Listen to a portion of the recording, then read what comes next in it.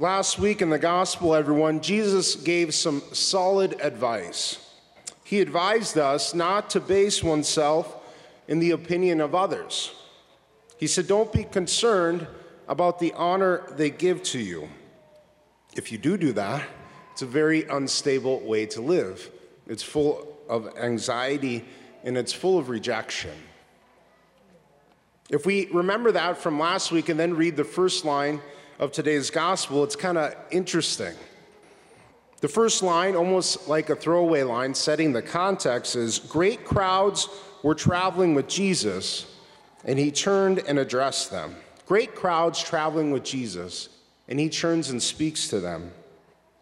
You would think that Jesus, as he has thousands and thousands and thousands of people in front of him, would be tempted by concern for the opinions of others. Exactly the thing he just advised against last week. You think he'd be tempted by concern for honor or concern for the attention that the crowd would give to him. But in this precise moment, Jesus gives really radical conditions for being a disciple. Really radical conditions for continuing to follow and listen to him as the crowds were. He says, you must pick up your cross and follow me. He says you must hate. You must hate father and mother, wife and children, brothers and sisters, even your own life, and follow me. He says you must renounce all of your possessions. In other words, he's asking the crowd for total and complete commitment to continue to follow him. And he asks that absolutely nothing hold his audience back. Absolutely nothing. Total commitment. Jesus has all these thousands and thousands and thousands of people in front of him, following him, listening to him, and then he thinks, yep, now's the moment I get really extreme. Now's the moment I'm really going to lay it all out there, hold nothing back. Now's the moment to be really, really radical. You can see Jesus is following his own advice. He's not concerned by the reaction of the crowd. He's not motivated by his own ego when he speaks. If he were, he would give a message a little more amenable, you could say, a little more favorable, less difficult to hear. But that's not his concern. Jesus asking for a total commitment, a commitment that's willing to pick up one's own cross, a commitment that's greater even, a commitment that's even greater than the commitment that we have to our own father or mother, or greater than the commitment that we have even to our spouse or to our children. Jesus asks a commitment like this not because of a need in him. Jesus asks for commitment like this not because of a need that Jesus has. Jesus isn't preaching for adoration or positive opinion or for honor. He's preaching for the crowd. And he asks for a total commitment from them because they need it. Jesus doesn't preach because of his own ego. And he doesn't permit the crowds to follow him because of his own ego, because he needs their positive opinion, because he needs their praise, because he needs their honor and their attention. He permits the crowd to follow him, and he asks for the crowds to make an even greater commitment in following him because they need it, because they need Jesus. To be given honor and praise isn't something Jesus needs. The duty to worship and give thanks isn't something that Jesus needs. Total commitment to Jesus is something the human soul needs. The human soul needs Jesus for its own fulfillment and happiness and peace. To praise and worship Jesus is something that I need.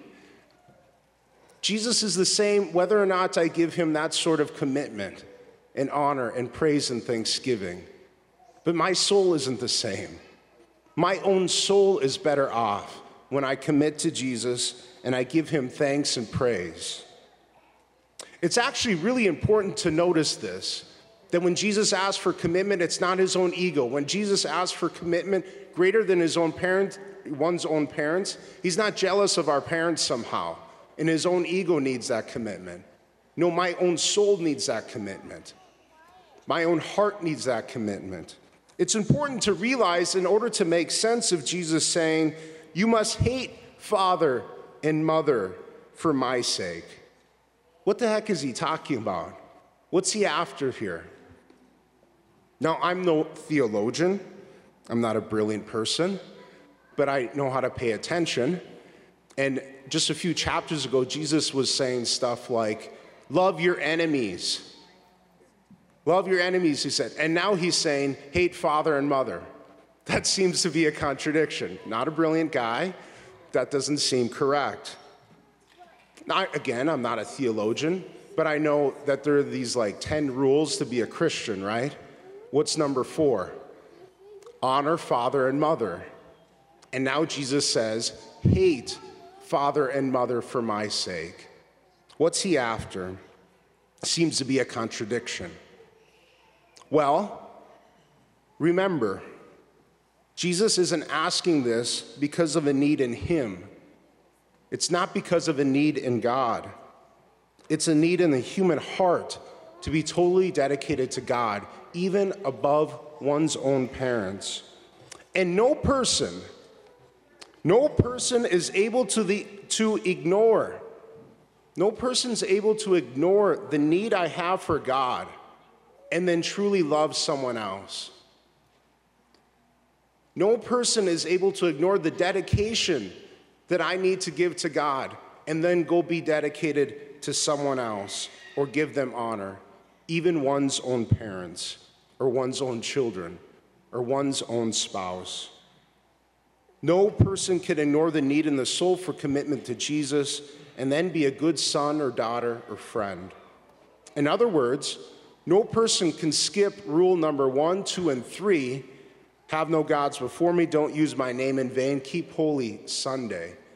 No person can skip those 3 and then go and do rule number 4 well. I do rule number 4 best, honor father and mother, when I do rules 1, 2, and 3 first. I love my parents, children, neighbors, friends best when I make a commitment to Jesus and his church first.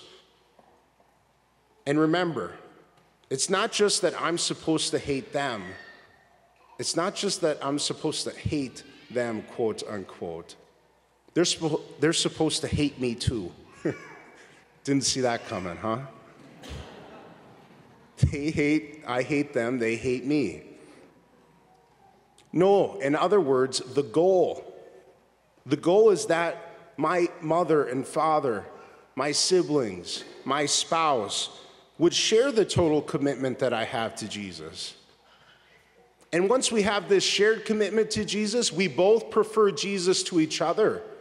Now our relationship has a stable foundation. Now our relationship can grow even deeper. It doesn't become a source of conflict now, because this commitment over and above each other is both to Jesus. And so it becomes a point of union between us. The shared commitment becomes a stable foundation for us in all of my relationships, including the most important relationships, like that to my parents and to my spouse. Commitment to Jesus then becomes the stable foundation for every relationship that I have. Why? Because I hate them and they hate me. We both prefer Jesus, and he becomes the foundation. As a very quick aside, all of this sort of principles I'm laying out goes the same for picking up the cross. Jesus doesn't need my suffering. And so when he asks me to pick up my cross, it's not because of a need in him. He doesn't get this kind of weird pleasure out of seeing me suffer. No, the fact is that I suffer either way in life, whether or not I willingly pick up the cross, whether or not I willingly suffer or not. I'm the one who needs to pick up my cross and have it united to Jesus. so that I can find meaning in suffering, so that I'm not crushed by the suffering in life, but can endure it and have it united to Jesus. So today, everyone, Jesus isn't preaching in order to be popular. Jesus isn't preaching and asking for total commitment out of a need of his own ego. No, total commitment isn't a need that he has, it's a need that the human heart has. It's a need that I have. It's a need my soul has for its own fulfillment, happiness, and peace.